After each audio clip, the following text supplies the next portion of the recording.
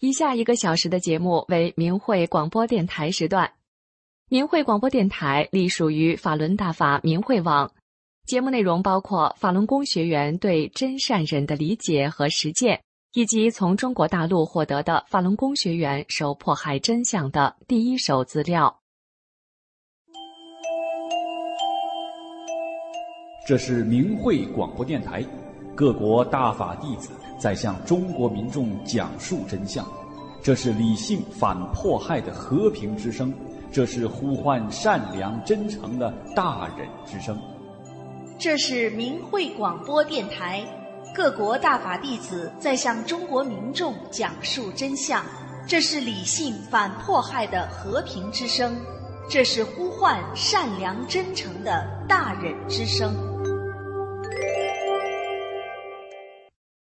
听众朋友您好，首先为您带来法轮功真相系列。听众朋友下午好，我是心雨，今天是2023年7月9号星期天，祝朋友们周末快乐。欢迎您收听以下1小时的明慧广播电台时段的节目。我们节目播出的时间是北京时间每天下午5点到6点。以下是今天节目的主要内容，先是法轮功真相系列节目，接着有10分钟的新闻，然后再次是法轮功真相系列节目。今天您将听到的100个中国家庭的故事是摁下圆圆的红指印，延续了善良。好，下面就开始我们今天的节目。在法轮功真相系列节目里，首先请听中外专家学者说，法轮大法是更高的科学。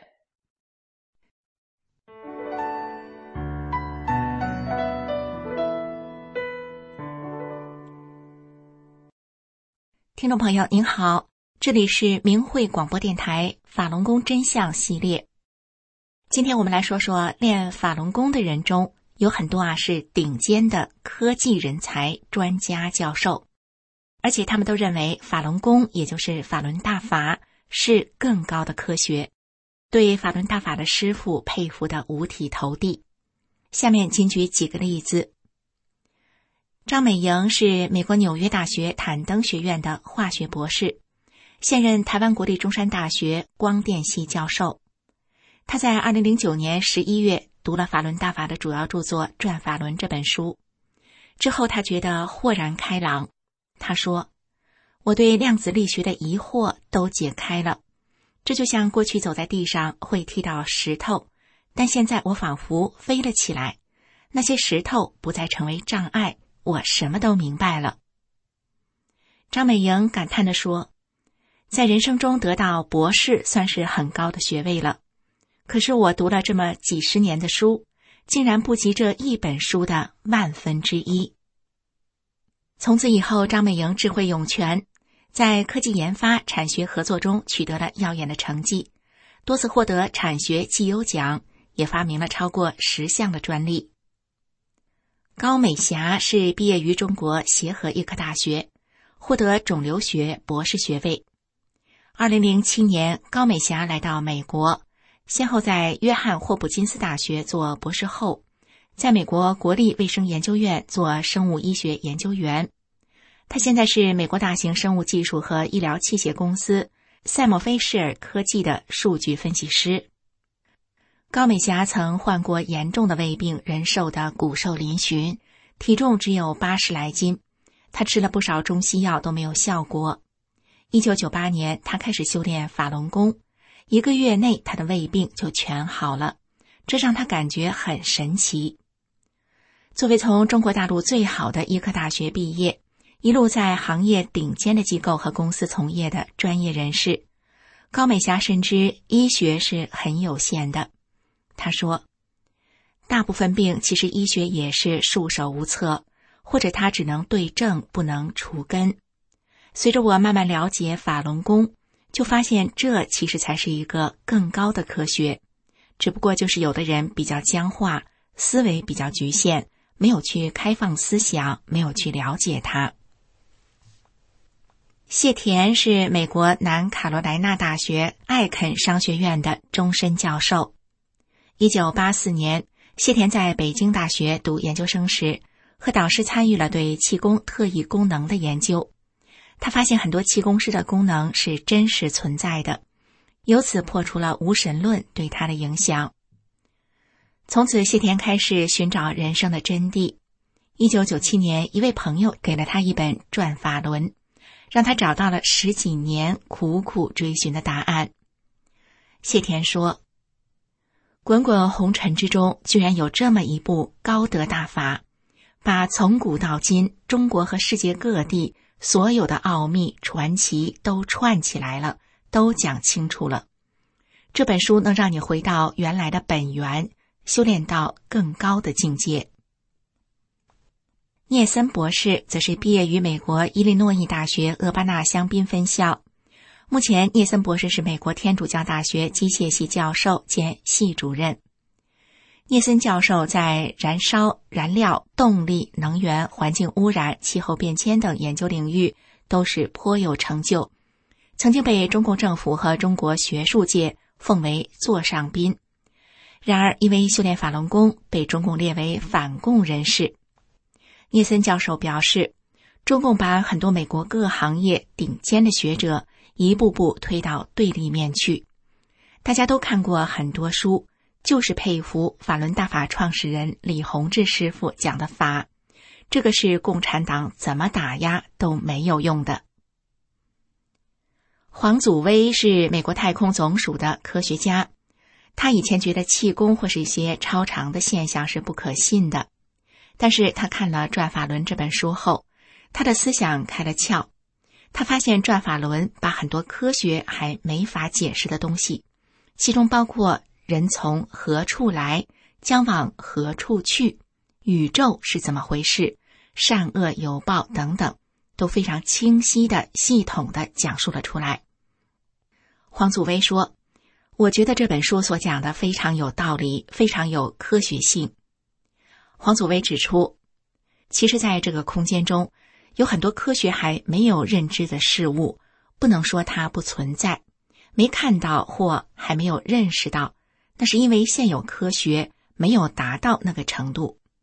比方说，我们眼睛看不到收音机、电视机的无线电波，但事实上，只要你有这个设备，打开就可以接收到声音和图像。听众朋友，其实法轮大法的学员中，专家学者还有很多很多的。时间关系，我们今天只能给您举出几个有限的例子。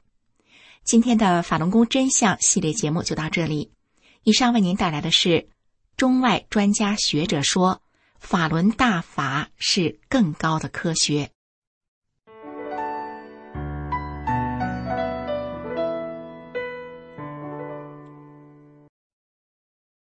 接下来为您播报10分钟的新闻。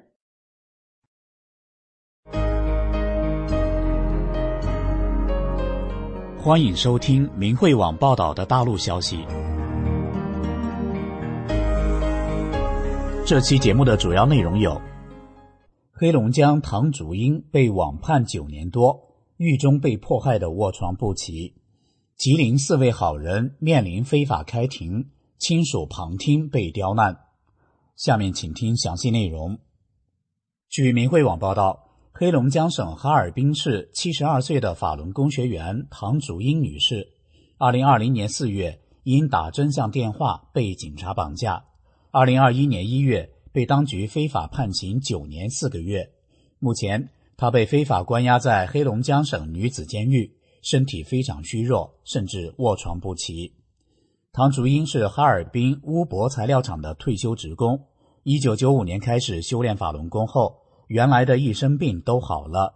他按真善忍的标准要求自己，处处为别人着想，和婆家人相处得非常好。在工作中，他任劳任怨，从不争名夺利，口碑在全场是出名的好。自1999年7月，中共开始迫害法轮功后，唐祖英因坚持法轮大法信仰，多次遭中共人员绑架、劳教及判刑。2020年4月8日，唐祖英用手机在私家车上打电话，告诉世人大疫来临时保命的真言，被黑龙江省大庆国保和让葫芦区龙南分局警察跨地区绑架，被非法抄家。之后，他被非法关押在大庆市第2看守所。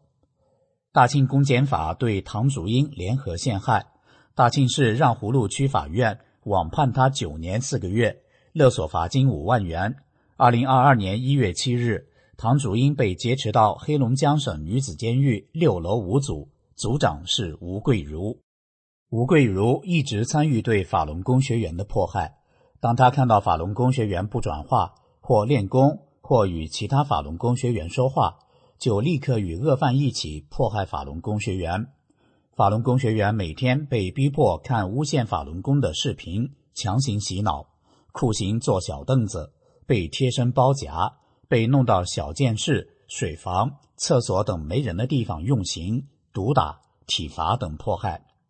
监狱利用犯人想立功减刑的心理，挑选心狠手辣的犯人，教唆其对法轮功学员不择手段的侮辱、虐待及惨烈的酷刑摧残。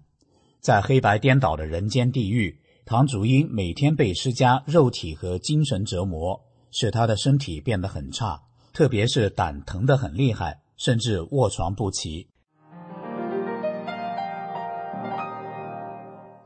据明慧网报道，7月10日，吉林省公主岭市4位法轮功学员栾德武、刘桂杰、张谦、王丽面临公主岭市法院非法开庭，法院无理要求旁听家属开具不学法轮功的证明，否则不得进入。今年2月6日，4位法轮功学员在开车途中被公主岭市双龙镇派出所警察绑架。2月21日，警察将他们拉到公主岭市中心医院体检后，被非法关押到9台看守所。4月份，他们被非法批捕。刘桂杰在被非法关押期间，身体多次出现血压高等症状，出现生命危险，家属要求放人，遭到公主岭市拘留所看守所的拒绝。5月份，刘桂杰的家属为他聘请了律师，律师要求与刘桂杰会面，被国保人员要求开具3代不学法轮功的证明，律师被迫取消了会见。目前，王丽、刘桂杰、张谦、栾德武已被诬告到公主岭法院，7月10日将面临非法庭审。法院只允许每人2位家属旁听，并无理要求每一位家属出具不学练法轮功的证明。中共迫害法轮功持续20多年了，中共各级不法人员执行迫害政策，颠倒了是非善恶，对法轮功学员不讲法律，警察非法抓捕、入室抢劫、勒索钱财，检察院、法院捏造罪证、构陷罪名，给广大法轮功学员和家庭造成了重大伤害，也给国家和人民造成了巨大的灾难。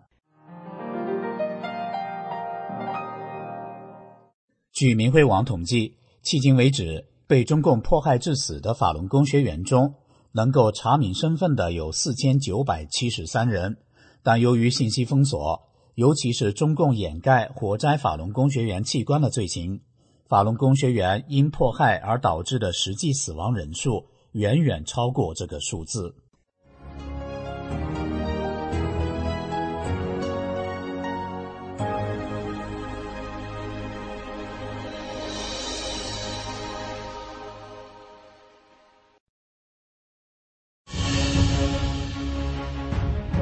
下面是明慧网报道的海外消息。这期节目的主要内容有：美国法庭裁定法轮功学员可向思科公司索赔；以色列民众表示希望女儿成长在真善忍的世界。下面请听详细内容。据明慧网报道，7月7号，美国第9巡回法庭小组作出裁决，允许受中共迫害的法轮功学员根据酷刑受害者保护法和外国人侵权索赔法，针对协助和教唆侵犯权利的行为，向美国科技公司思科要求索赔。这一决定源之于在一起诉讼中，作为原告的法轮功学员和家属控告思科公司在知情的情况下，帮助中共设计精钝监控系统，使中共能够识别、跟踪和拘留法轮功学员。据洛杉矶时报的报道，7月7号，美国第9巡回上诉法庭裁定，一项指控圣荷西科技巨头思科系统公司和2名前高管协助中共政权追踪和迫害法轮功学员的诉讼，可以提交法院进行审判。2011年，法轮功学员指控思科在知情的情况下帮助中共设计监控系统金盾。金盾启动后，中共对法轮功学员的跟踪达到了惊人的程度，并为中共政权实施抓捕、拘留和酷刑提供便利。2014年，美国一家下级地方法院驳回了针对思科及思科前首席执行官约翰·钱伯斯和思科中国前副总裁张思华的指控。今年7月7号，由3名法官组成的小组作出新的裁决，推翻了先前的裁定。该小组发现，法轮功学员提出了足够有力的证据，允许他们在加州的联邦诉讼继续进行下去。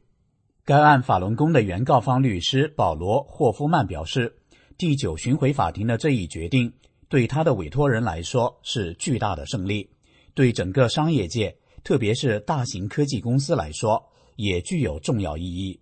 这意味着科技公司以及其他公司将无法在其他国家从事协助和支持酷刑的活动。美国巡回法官玛莎·贝尔宗撰文说，法轮功学员已充分表明思科公司的行为相当于协助和教唆中共实施不法行为，并充分论证了被告约翰·钱伯斯和张思华在协助中共时知道包括酷刑在内的违反国际法的行为很有可能发生。他们与中共官员一起直接参与思科项目的营销和监督，对包括酷刑在内的违反国际法的行为产生了实质性影响。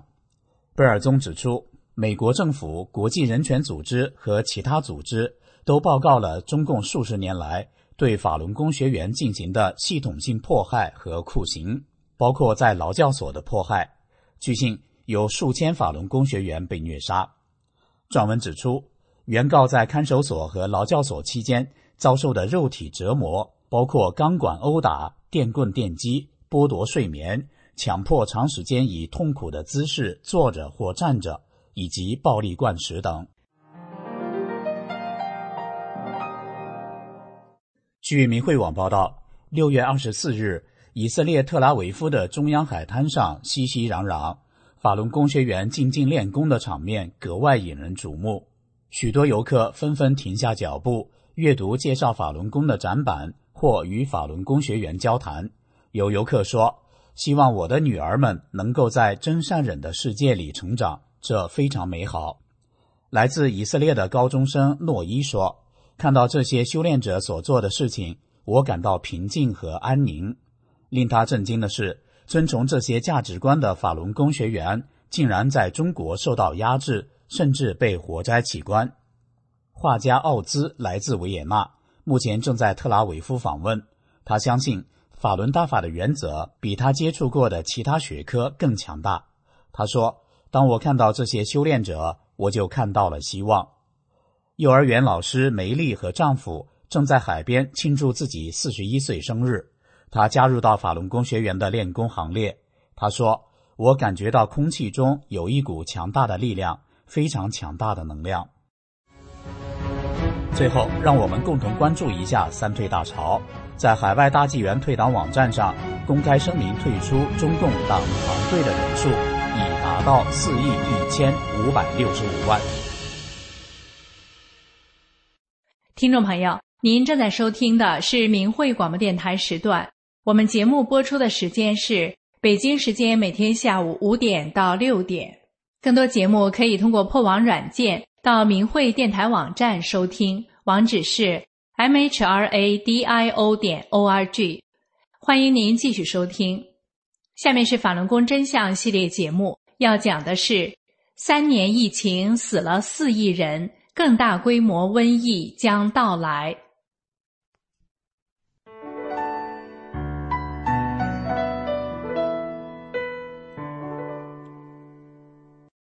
听众朋友您好，这里是明慧广播电台法轮功真相节目。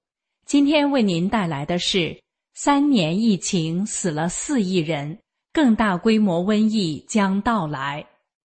从2022年12月7日疫情封控全面放开后，疫情海啸持续蔓延，全国各大城市的医院与火葬场尸体横陈，殡仪馆前大排长龙，甚至出现了火葬场一炉多尸，民众当街焚尸，大型食品冷库被用来存放海量的尸体，以及中共在多地大规模扩建殡仪设施的惨烈场景。而广大的农村地区，同一个村庄多家在同一天办丧事，也已经成为常态。很多地区新增添了大量的坟墓。由于中共极力掩盖染疫死亡人数，这场瘟疫到底有多少人丧生，外界从各个角度推测估算，都难以得到一个确切的数字。就在众说纷纭、莫衷一是的时候，2023年1月15日，法轮大法创始人李洪志大师开示：3年多来，中共一直在掩盖疫情，中国的疫情已经死了4亿人。李洪志大师揭示出的天机，令世人感到震撼、震惊，因为这个死亡规模可以说超过了人类历史上任何一次的大瘟疫。事实上，2022年7月，上海公安局资料库泄露，引发了海内外舆论的关注和报道。而这个泄露出的资料库显示出，全国的人口大约只有 9.7 亿。另外，2021年，海外各大媒体报道，中共公安部内部数据显示，中国现存身份证只有大约 7.8 亿张，而全国16岁以上的人口占比大约为 81%， 而在中国，只有达到16岁的公民才会被强制申办身份证。那么按照这个比例来推算，可以得到全国人口总数为 7.8 亿除 81%， 约等 9.6 亿。这就跟上海公安局泄露的 9.7 亿人口吻合上了。也就是说，中国人口少了4亿这个真相，从多个角度都可以得到印证。那么，为什么有人感受不到死了那么多人呢？甚至对这个数字感到震惊呢？这主要有几个方面的原因。首先，中共极力隐瞒疫情中的死亡人数。中共搞的极端清零、极端封控，特别是在全国各地大规模的扩建方舱，强行打乱了社区的联系，切断人与人之间的交流。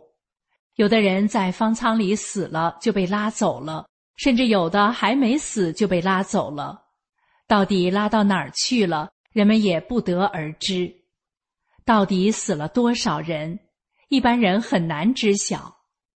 有视频显示，一个新疆官员在开会时对内部人讲，封控和清零才能掩盖真实的死亡人数，党说死几个，那就是几个。另外，长达3年的时间跨度，将这场灾难的惨烈程度给稀释了。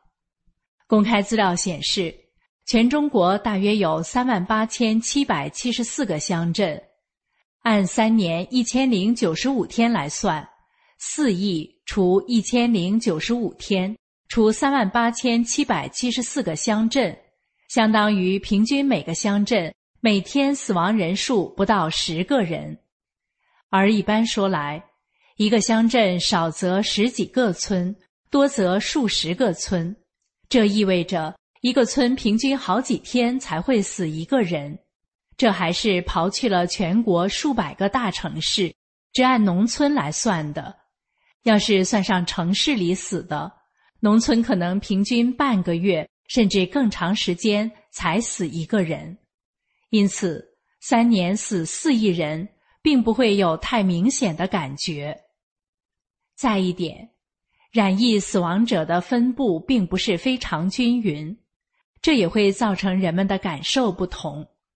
对一些地区来说，一个小区的老人都快死光了，有的地方一个村一天就死很多人，还有的一个家庭几天之内就死去好几个亲人。而对于另外一些地区来说，可能自己的楼层里或者街道上并没有出现大规模死人。作为被蒙蔽的民众来讲，只要事情没有发生在自己和亲友的身上，就不会有那种强烈的感觉。因此，信息的封闭以及灾难的不均匀分布，会造成人们出现一个国家两个世界的错觉。早在中共病毒爆发之初，李洪志大师就在《理性》一文中开示，中共病毒、武汉肺炎这样的瘟疫是有目的、有目标而来的，它是来淘汰邪党分子的，与中共邪党走在一起的人的。确实的，自2022年11月30日，中共在人中的邪恶总代表江泽民死后，上天便开始了大规模清理中共成员。在这波疫情海啸中，我们可以看到，病毒如同长眼睛一般，直奔中共党员和亲共名人而来。疫情中的大量死者当中，很多都是中共高官、公检法司人员、文艺界红色名人、艺术家以及学术界的中共专家等。目前，中共病毒仍在加紧肆虐。在这个紧急关头，李洪志大师还开示，这波疫情结束的时候，中国会死5亿人。这意味着接下来的疫情还会带走1亿人。李洪志大师将这个宝贵的天机开示出来，这是上天在开恩，在慈悲挽救，好让迷中的世人能够有机会及时做出正确的选择。如果人心转变了，向善了，那么上天就很可能会网开一面，事情就有可能会向好的方向发展。李洪志大师还告诉弟子如何在危险中救人。李洪志大师说，如讲真相、三退、真心念真言，都是最好的灵丹妙药，救人的办法。在天灭中共的天意正在兑现的当下，当法轮功学员冒着被抓、被打、被判刑、被活摘器官的危险，劝您三退，告诉您9字真言，法轮大法好，真善人好的时候，请您万万珍惜这份宝贵的机缘啊！祝愿您和家人都能躲过瘟疫，平安走向美好的未来。听众朋友，这里是明慧广播电台的法轮功真相节目，以上为您带来的是3年疫情死了4亿人，更大规模瘟疫将到来。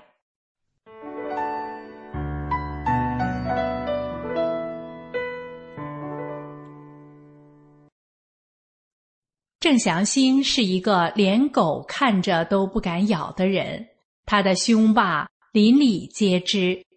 他修炼法轮功后，他的温暖与善良也是邻里皆知。当郑祥兴因修炼遭受中共迫害后，村民们因此行动了起来。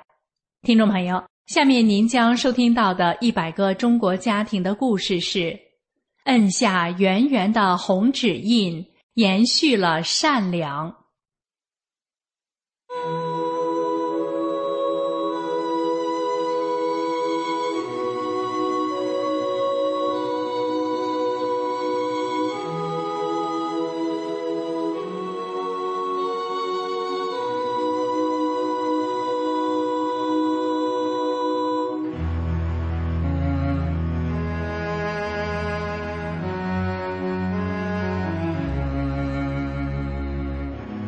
听众朋友您好，欢迎您收听明慧广播电台制作的纪实系列节目100个中国家庭的故事。有这样一群平凡的人，他们就生活在你我之中。遍布在社会的各个阶层与行业。面对生活，他们真诚；面对名利，他们淡薄。但是这群人又如此的不平凡，因为他们所经历的曲折和磨难远远超过一般人的想象。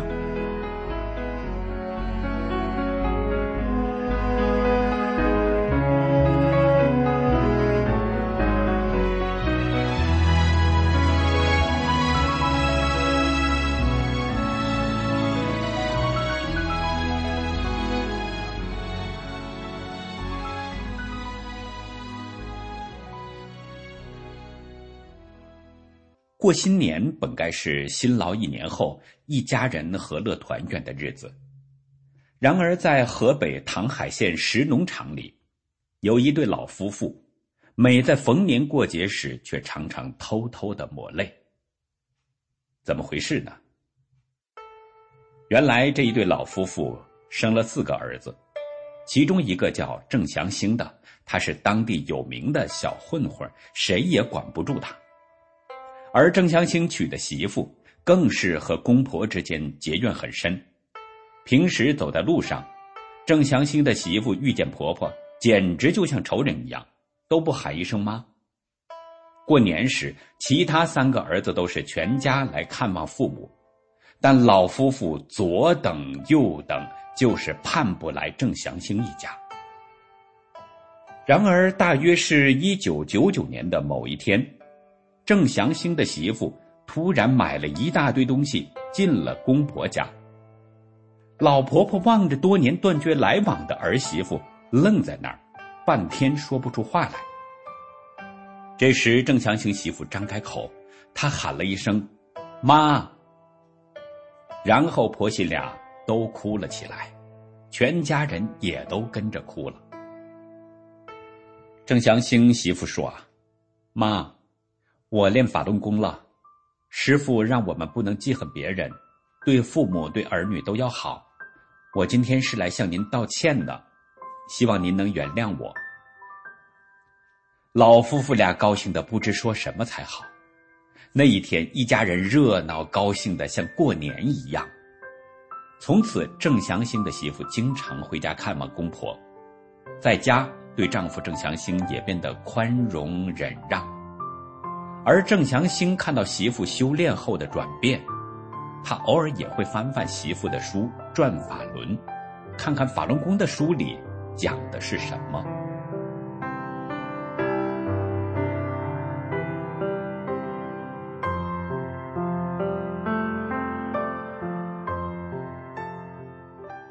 前头说了，郑祥兴是他们唐海县当地有名的小混混，他看谁都是7个不服8个不忿的，动辄大打出手，家人也都拿他没办法。郑祥兴的凶霸他自己也说，路边的狗看着他都不敢咬。2001年，郑祥兴和朋友骑摩托车外出，被警察查出了驾驶证过期，没想到郑祥兴却跟警察打了起来，他因此被刑拘了半个月。半个月后，从看守所被放出来的郑祥兴却让亲朋好友左邻右舍都大吃一惊。他不但戒了烟戒了酒，还变成了一个知理懂得忍让的人。郑祥兴整个人都焕然一新。看守所有这么神奇能感化人？不，原来在被拘留的期间，郑祥兴恰好和一名法轮功学员待在同一个屋子里，2人一起关了2天3夜。就这短短的几天，郑祥兴看着这名法轮功学员的一举一动，法轮功学员的言语都是如此的慈善祥和，让郑祥兴是既感动又羡慕。回到家后，郑祥兴主动找来了法轮功的书籍《转法轮》，好好的读了起来。从此，凶霸的郑祥兴就决定洗心革面，按照法轮功真善忍的标准，做个无私的好人。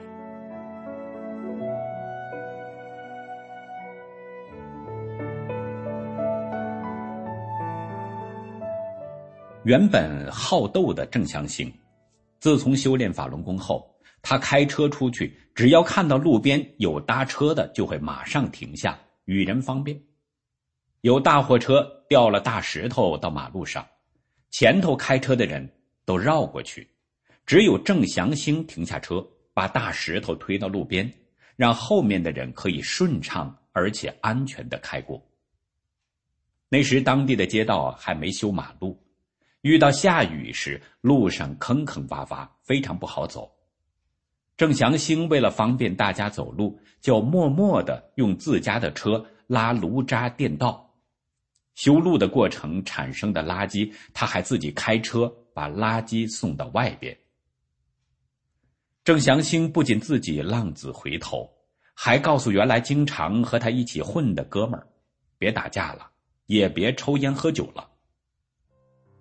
就这样，在郑祥兴的影响下，他的这些哥们儿也都发生了很大的变化。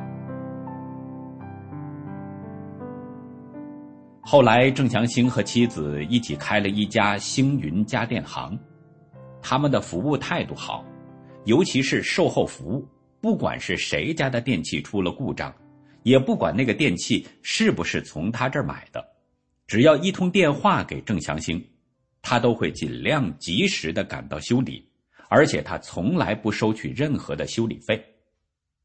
有人就问郑祥兴，你给大家修电器为的是什么？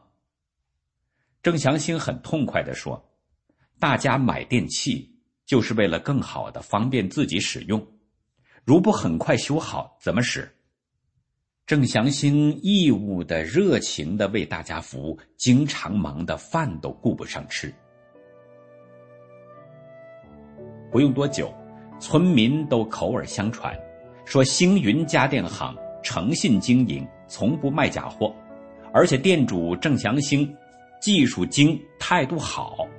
于是10农场、11农场的村民，谁要买冰箱或电动车，基本都会到郑祥兴的店里买。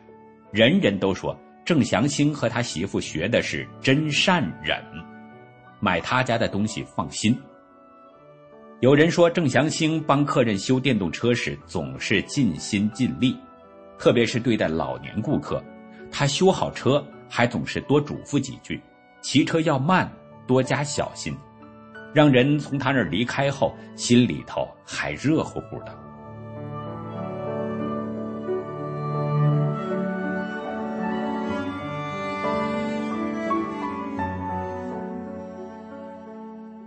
2012年2月25号早晨6点左右，星云家电门市响起了一阵敲门声。郑祥兴边起床边问，谁呀？只听外面2个女的答应，修电动车的。郑祥兴心想，这么早就来敲门修电动车，一定有急事等着用。他二话不说就去开门了。就在他打开店门的一瞬间，进来的不是修电动车的女人，冲进来的却是10几个男人。他们将郑祥兴强行摁住，按住后，这群人问郑祥兴家里还有什么人。郑祥兴说只有儿子在睡觉。他们又问郑祥兴的媳妇呢？郑祥兴说，媳妇在娘家伺候刚做完手术不久的岳父。确定了屋里的状况后，这群自称是警察的人把郑祥兴悄悄地押上了警车。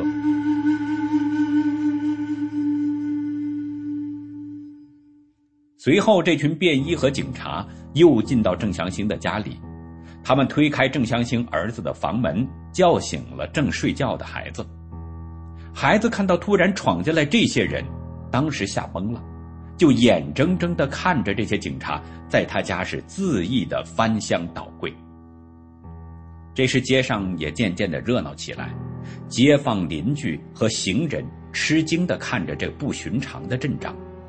所有人都不明白郑祥兴到底怎么了，家怎么被折腾成这个样了。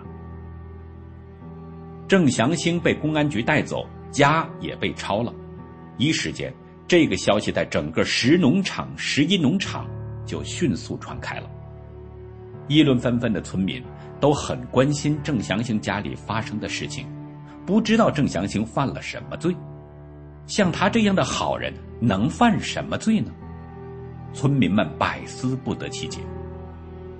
在一片猜测和不安中，村民们才慢慢地从队长和书记的口中得知，郑祥兴是因为修炼法轮功才遭到了迫害。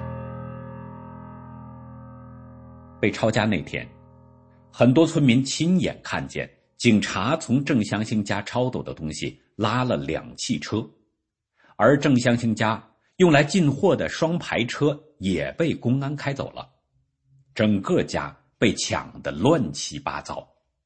村民们纷纷大骂警察，说他们根本是一帮超级土匪。这时候又发生了一件事。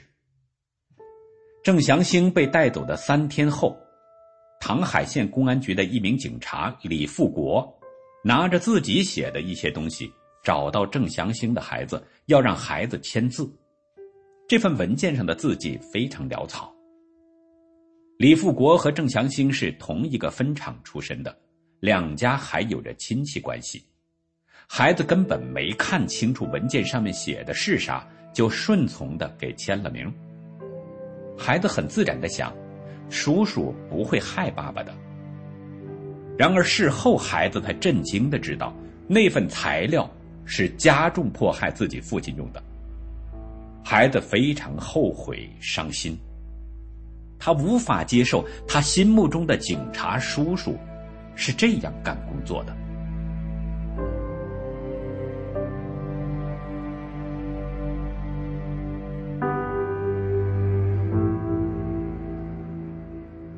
从娘家赶回来的郑祥兴媳妇，她四处东奔西走去找公安请律师。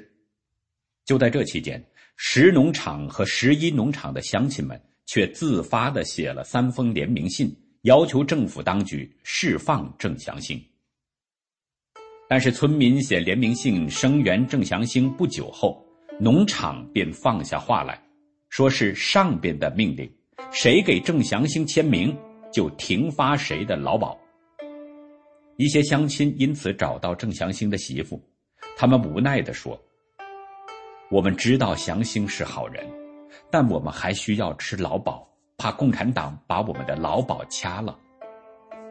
他们哭着在联名信上划掉了自己的名字。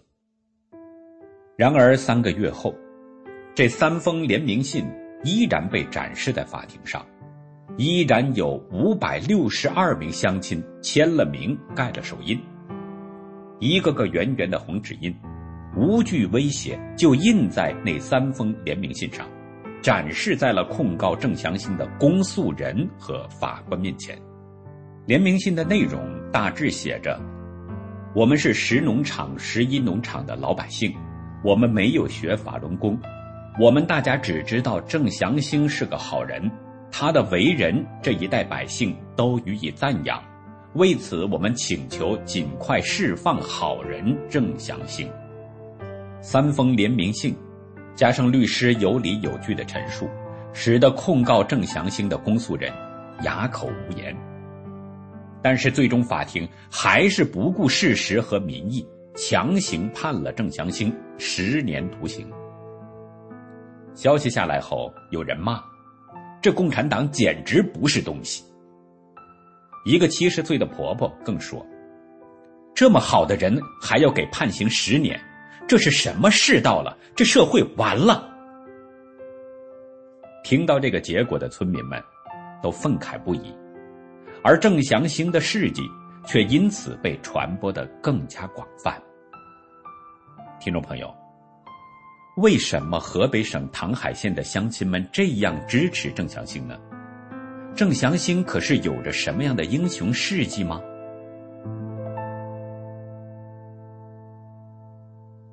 郑祥兴不是英雄，但自他2001年开始修炼法轮功，到他被非法抓捕的2012年，这10年间，他温暖了乡里。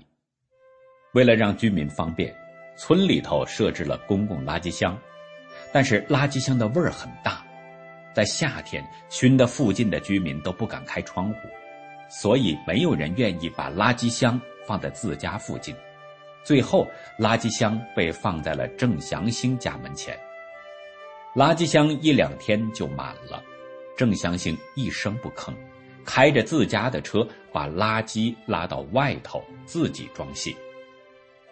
街边上没有公厕，郑祥兴把自家的厕所打开供人使用，晚上他再用2个大桶将粪便担到很远的大坑里，第2天照常把厕所开放给大家使用。村里有10几个退休老人，平时愿意靠墙根晒晒太阳，在一起聊聊天，可谁家门前都不愿意让老人们在那里待着，唯独郑祥兴不嫌弃。夏天，郑祥兴给老人们支伞，让他们在店门前玩牌下棋。冬天，郑祥兴主动把雪打扫干净，让老人们在门前晒太阳。有一次，一位在门前闲坐的老人突发疾病，郑祥兴二话不说，直接把老人载去医院就医。还有一次，一位70多岁的大爷到郑祥兴的店里找书包，说书包里面有3000多块钱，店里没有。郑祥兴就问老人都去过哪里，然后他开车带老人一个地方一个地方的去寻找，最后帮老人找到了。再有一次，一个老人带着孩子到他店里买东西，但没有看上中意的。在说话间，郑祥兴得知老人家住得比较远，还带着孩子，所以他执意开车送老人和孩子回家。郑祥兴被非法抓捕后，这名老人说起这事儿，还感慨得不停掉泪。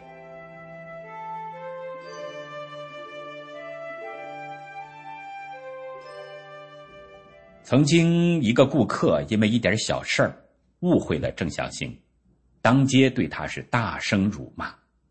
知道的人都说要是郑祥兴以前的脾气，肯定要揍扁这个人。但当时的郑祥兴却默不出声，他安静的连一旁看热闹的人都觉得奇怪，这人这么无理辱骂，郑祥兴怎么不还口呢？隔一阵子，这名顾客知道自己误会了郑祥兴，就主动向他道歉。郑祥兴跟对方说没事儿，以后脾气要改改，并给这人讲法轮功是怎么教人做好人的。原来郑祥兴在被辱骂的当下，就是想着师父让我做到真善忍，我一定要做到，所以他守住了脾气，过后还云淡风轻，一点也不把这个事儿放在心上。知道这件事的人无不称奇，昔日里敢对警察动手的郑祥兴，如今是真的变了呀。是这样的郑祥兴温柔的故事，胜过了被政府威胁的恐惧。当地的民众竟然再次联名盖手印，要求释放无罪的郑祥兴。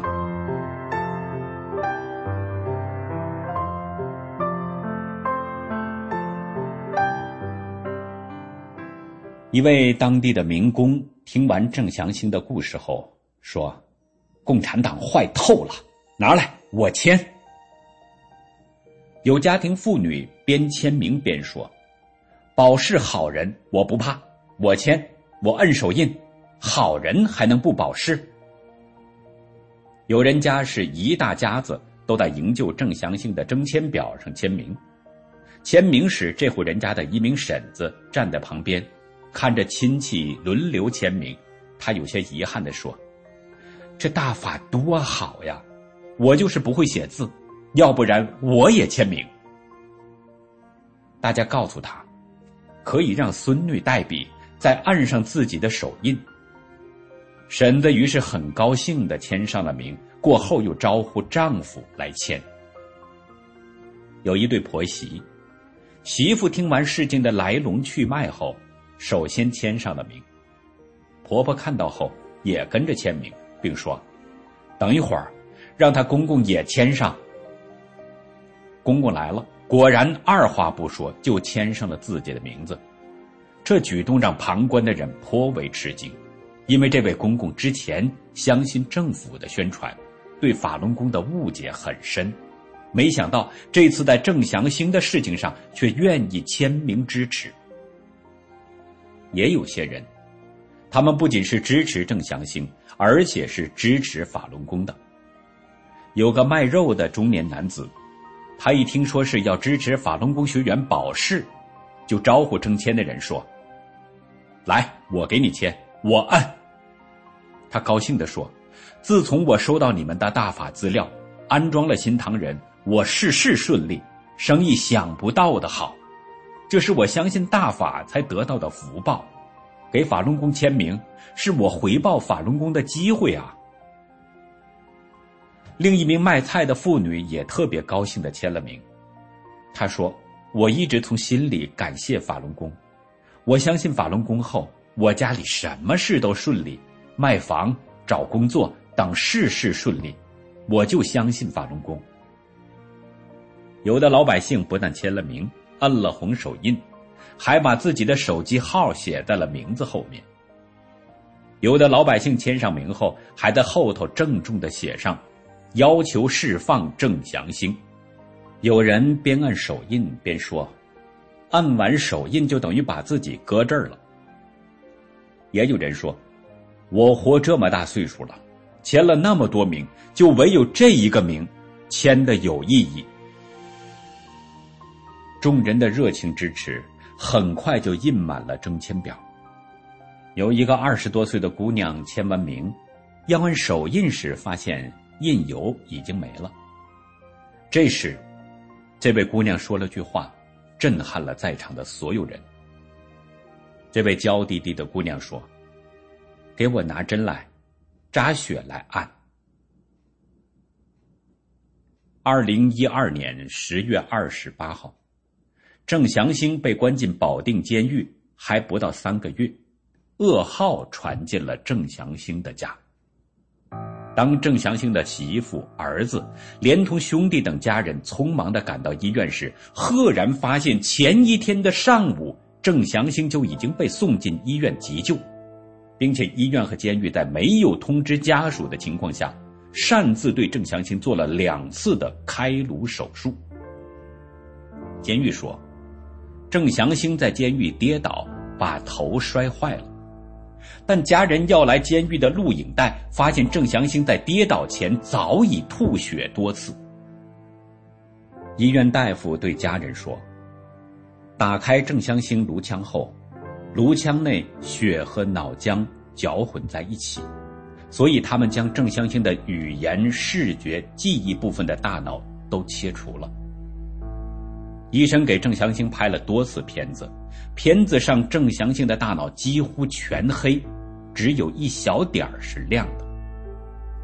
大夫解释说，亮着的这点就是活着的脑细胞，郑祥兴的大脑基本死亡，活过来的可能性很小，即使能活过来也是植物人。而监狱的人也时不时地在郑祥兴的家人面前说，郑祥兴死了就好办了。神奇的是，10多天后，郑祥兴慢慢醒过来了。当时医院的大夫都解释不了，大夫都奇怪，片子上脑细胞都死亡了，怎么能活过来呢？然而就在郑祥兴一天比一天清醒的时候，郑祥兴的气管却被医院以肺部有炎症为由被切开了。清醒后的郑祥兴一直想说话表达自己的意思，但气管被切开表达不清。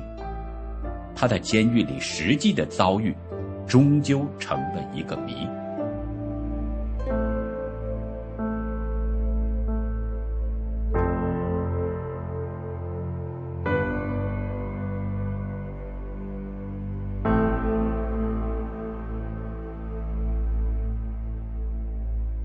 后来这样重度伤残的郑祥兴再次被收监入狱。2013年3月11号，他的媳妇和家人就此苦守在监狱门口，诉说冤情。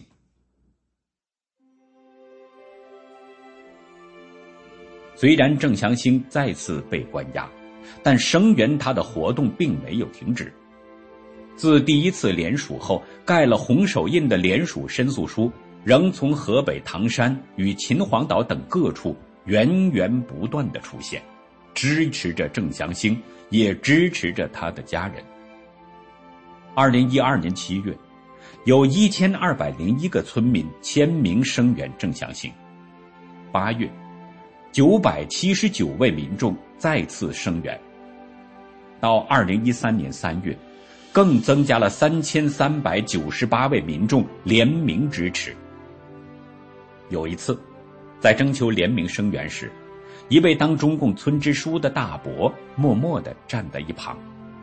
一名志工对大伯说：“你看，大家都在声援郑祥兴，你也签名声援一下吧。”大伯犹豫着说：“我一辈子没做好事儿，修好还来得及吗？”修好是保定当地的方言，意思是做好事。旁边有人说：“来得及，来得及。”于是村支书大伯签上了自己的名字，然后说：“有生以来头一次修好。”大伯说这话时是满足地笑着。听众朋友，一个原本连狗看着都不敢咬的人，后来竟然变得如此温暖善良，而签名支持郑祥兴的民众人数一波高过一波，正说明了善良的力量是会延续的。在善恶之间做好事修好，我们需要的只是一点勇气而已。您说是不？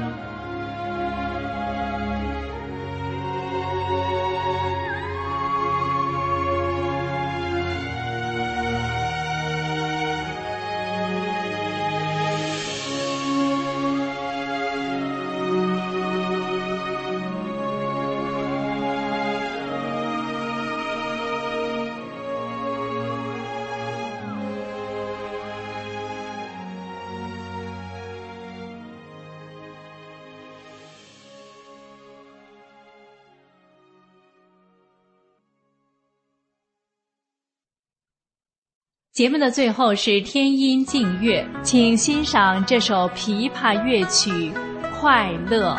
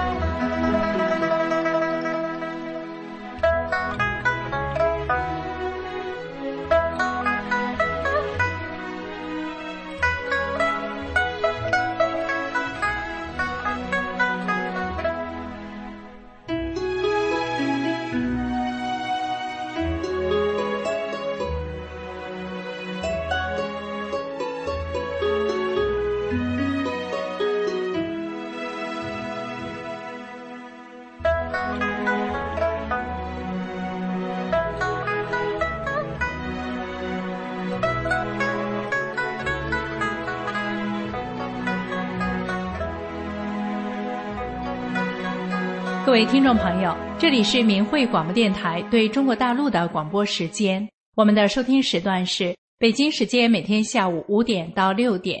更多节目可以通过破网软件到明慧电台网站收听。今天的节目到这里就结束了，非常感谢您的收听。明天同一时间，我们空中再相会。